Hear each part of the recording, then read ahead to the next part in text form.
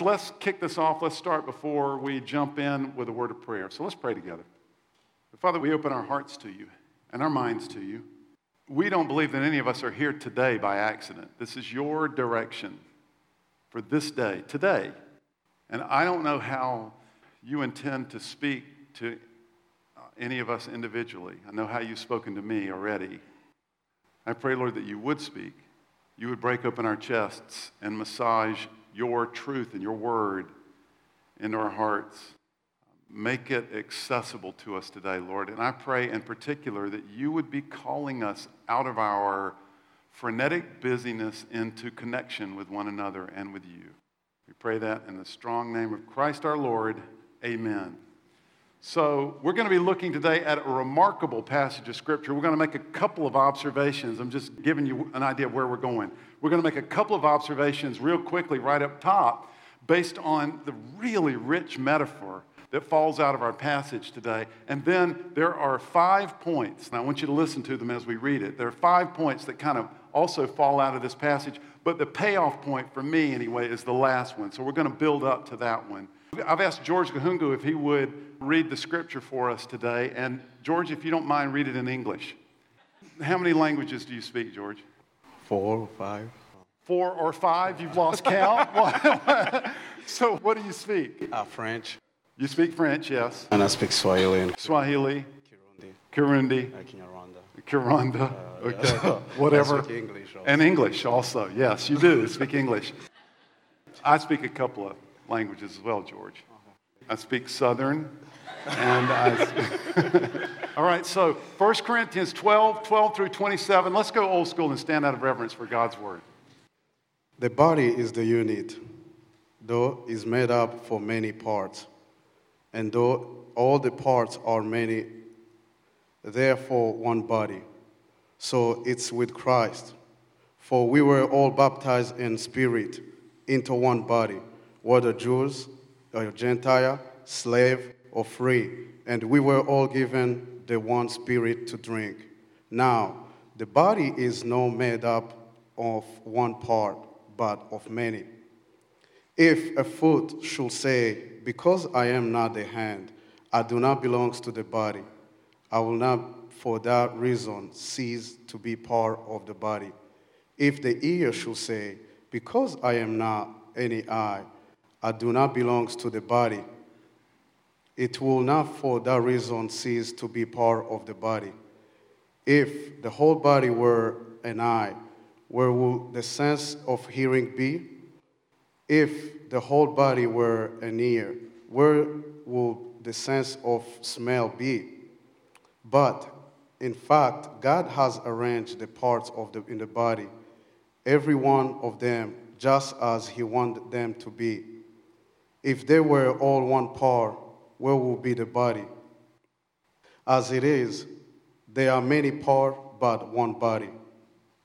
The eye cannot say to the hand, I don't need you. And the head cannot say to the feet, I don't need you. On the contrary, these parts of one body, they seem to be weak or indispensable, and the parts we think are less honorable, we treat with special honor. But God has combined the member of the body and has given great honor to the part that lacked it, so that there should not be no division in the body, but that is part should have equal concern for each other. If one part suffer, every part suffer with it. If one part honored, every part rejoice with it. Now, you are the body of Christ, and each one of you is part of it. Amen. So week 3 in a series of conversations, we're asking why church? Why do this? Why gather on Sunday morning? Why try to connect with one another? Why go through the trouble? Are your friends on Facebook actually your friends?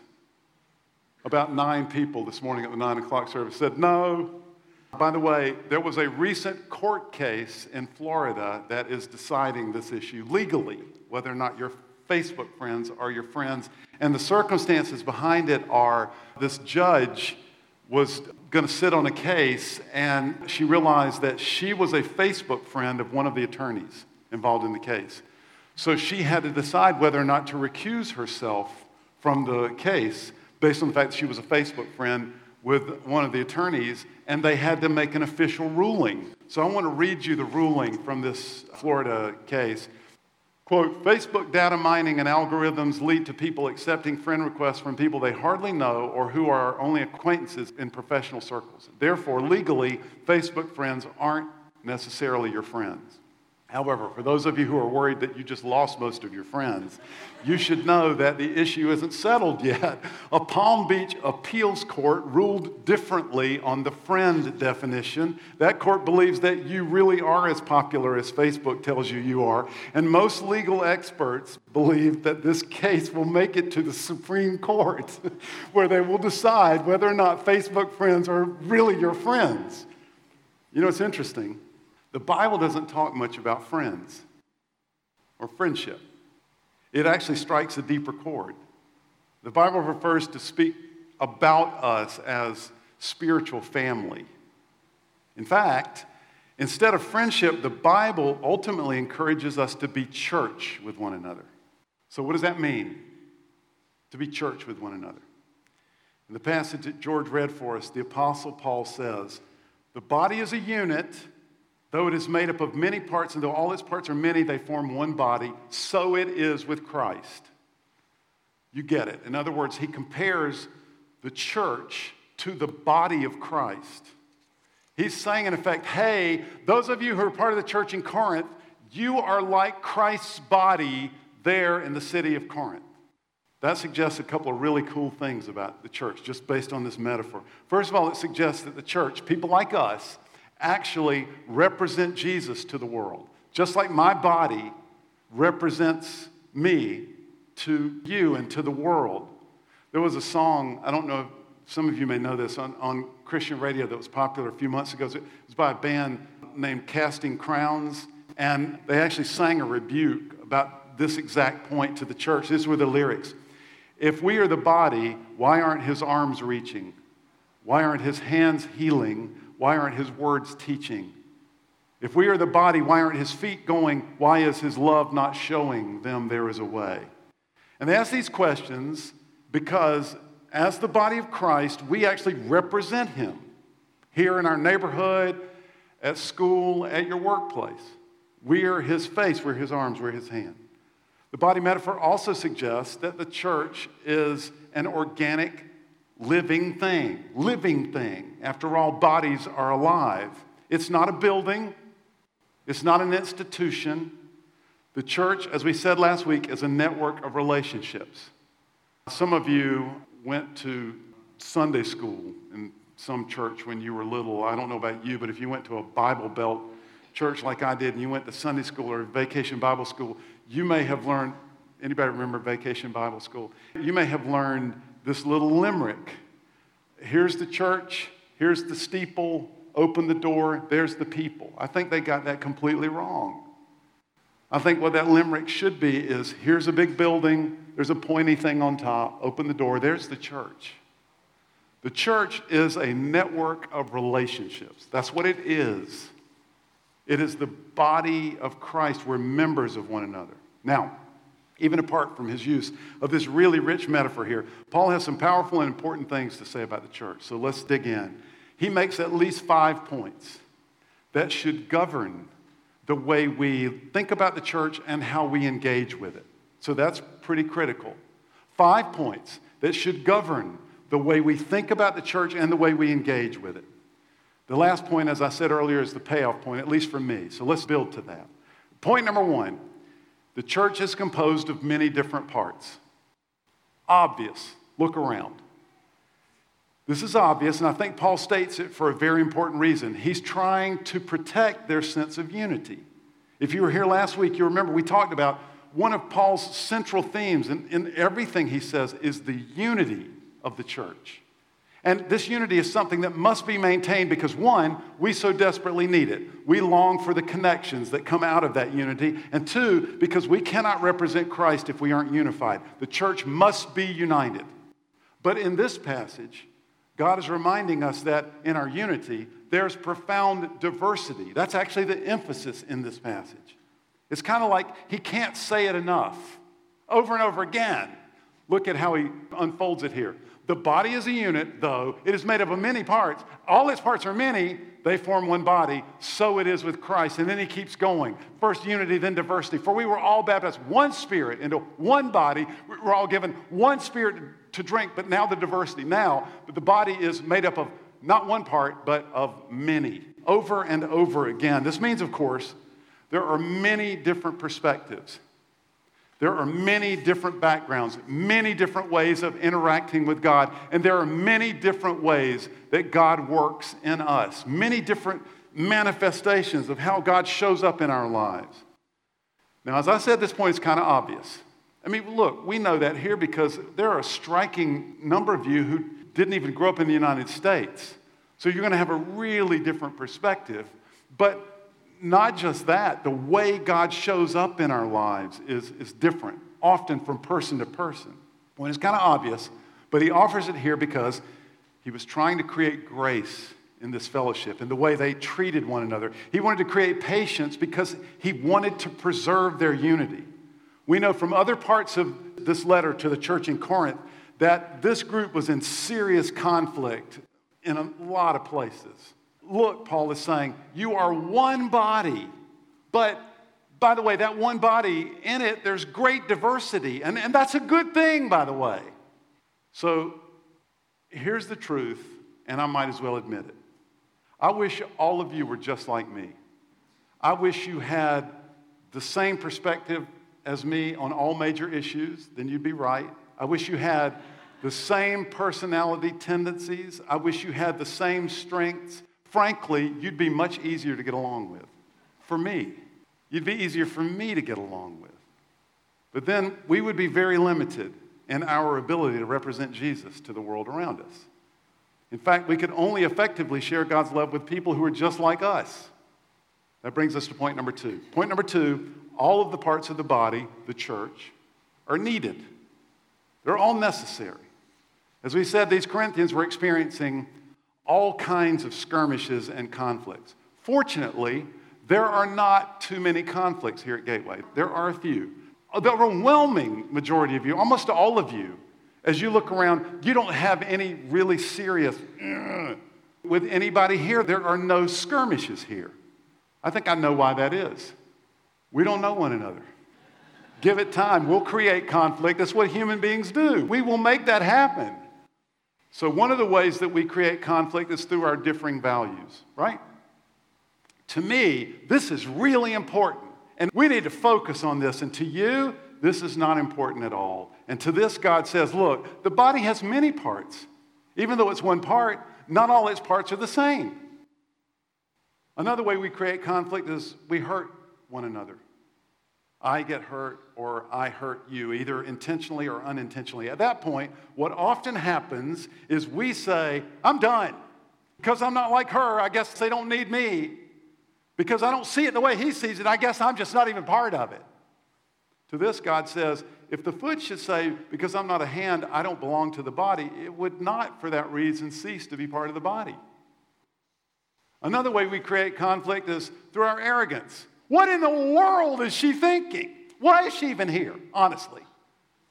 To this, God says, the eye cannot say to the hand, I don't need you. That's crazy talk.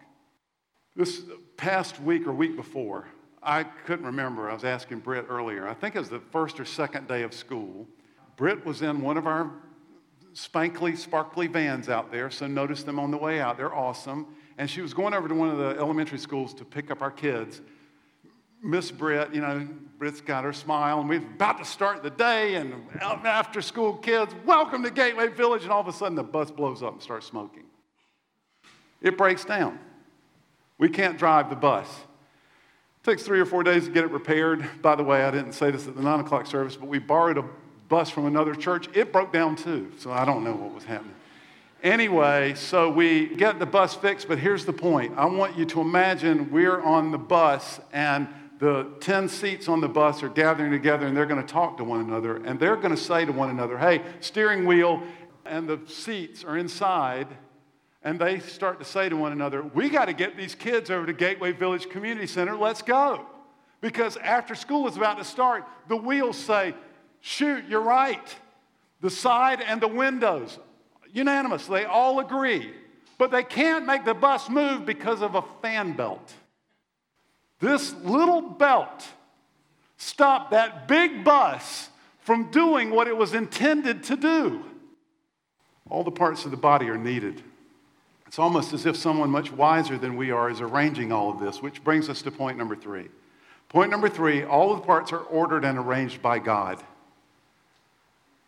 What we are convinced of here at Gateway is we're convinced that our experience and the Bible teaches us that God is sovereign, and He is arranging the parts of the body. Now remember, we said these points should govern how we think about the church and how we engage with it. So in verse 18 of what George read for us, Paul said this, in fact, God has arranged the parts in the body, every one of them, just as He wanted them to be.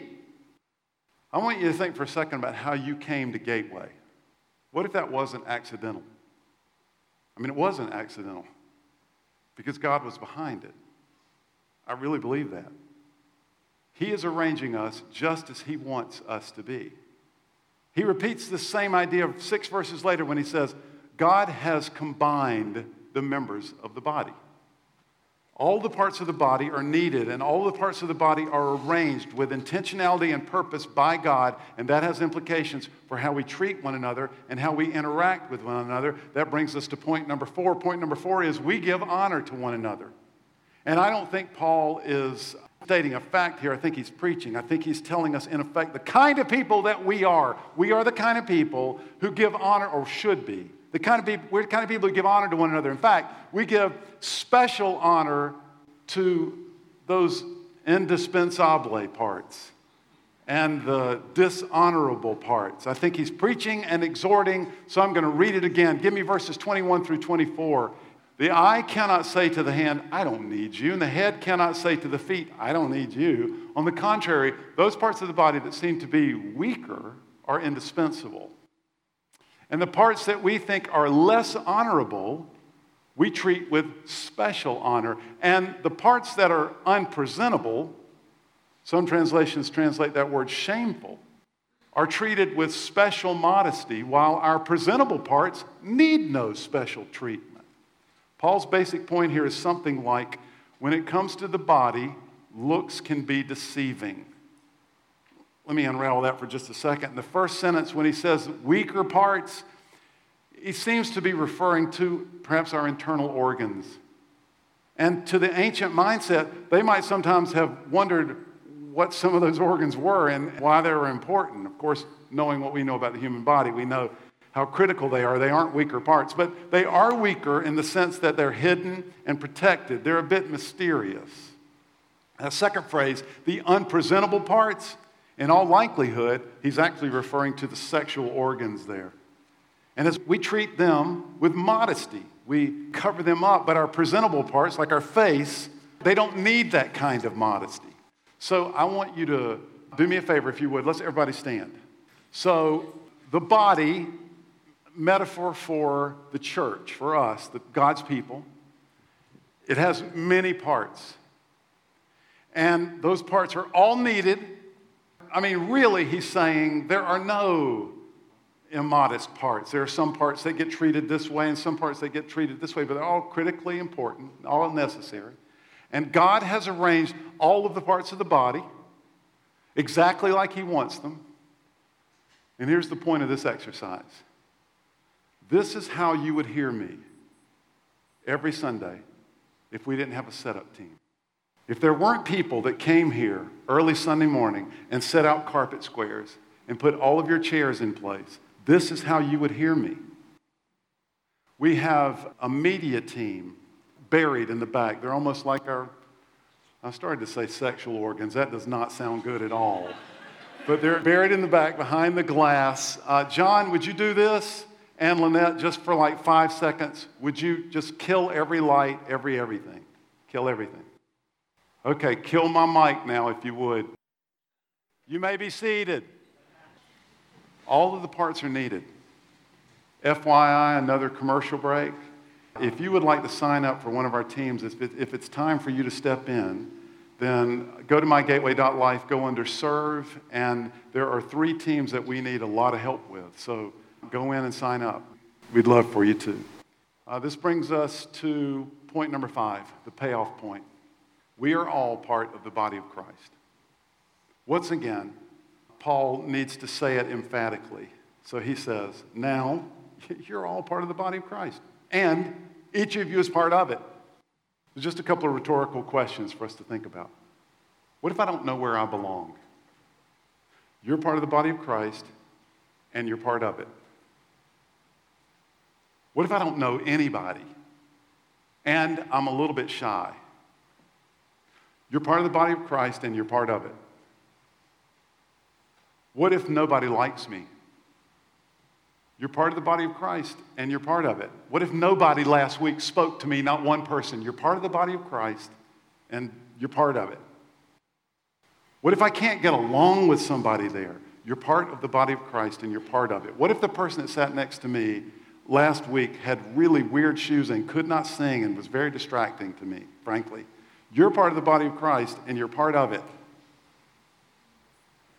There are an almost infinite number of what-ifs, aren't they? The answer to each one of them is you're part of the body of Christ, whether you feel like it or not.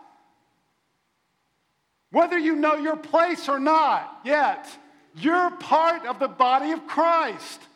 You're not here by accident. So these 5 points should act as a governor for how we think about the church and how we engage in the church. 1, the church is composed of many different parts. 2, all of the parts of the church are needed. 3, all of the parts are ordered and arranged by God. 4, we give honor to one another. And 5, we are part of the body. Therefore, what we do here matters. I don't mean here on Sunday morning. I mean here, in our interactions and in our connections with one another. So we get so busy, we let a year go by where we haven't called anybody for lunch or breakfast. Or we haven't sent one single email saying, how you doing? Just thinking about you. Or we haven't sent an email that says, I am in not a good spot. Can you help? Can you pray for me? If we haven't sent out one nano butterfly emotionally, then we're part of the body. We're just a dysfunctional part. We're like the broken fan belt. You and I have no idea the impact that our little part and the lack of it, the impact that it has. What we do here matters. Let's end with this. And a beautiful TED Talk by a guy named John Sutherland. He's a police officer in London. He explained a principle in forensic science called Lacard's exchange principle. This principle was developed by a guy named Dr. Edmond Lacard, who was evidently the Sherlock Holmes of France. And it had a simple principle. Every contact leaves a trace. In other words, every criminal leaves a trace behind herself. So one forensic expert put it like this: wherever she steps, whatever he touches, whatever he leaves, even unconsciously, will serve as a silent witness against him. Not only her fingerprints or her footprints, but his hair, the fibers from his clothes, the glass he breaks, the paint he scratches, the blood she deposits or collects. This is evidence that does not forget. Sutherland explains how this principle applies not just to forensic science, but to all human relationships. Here's a quote. Every time 2 people come into contact with one another, an exchange takes place. Whether between lifelong friends or passing strangers, we encourage or we ignore. We hold out a hand or we withdraw it. We walk towards or we walk away. We bless or we curse. And every single contact leaves a trace. The way that we treat and regard one another matters. It really matters. We are part of the body of Christ. All parts of the body are necessary. All parts are arranged by God. How we engage here matters. Let's pray. So, Lord, it occurred to me earlier today that I can sometimes engage by hiding behind a role. And it's a big role that takes up a lot of space, so it seems legitimate, but it's not what you're speaking anyway. I don't know how you've spoken to anyone else, Lord. I don't know what your word is for us, but I know that you're calling us to something more. You want more for us than the picket fence and granite countertops and a great deck. You want more for us than quality education for our children and travel softball. I pray, Lord Jesus, that you would not let us rest until we step up and step in and step out. Until we figure out how to take who we are and invest it out here with others. Lord, I pray especially for those who are trying to figure this out and noodling on Gateway and church. And I pray that you would bring clarity and specificity. I mean, a fan belt is a pretty specific item. And I pray that you would engage the fan belts and the transmissions and the brake pads and the foot pedals in this congregation and call us to life and call us into action. We hear you. In Jesus' name, amen. All right, go in peace. Have a great day. See you next week.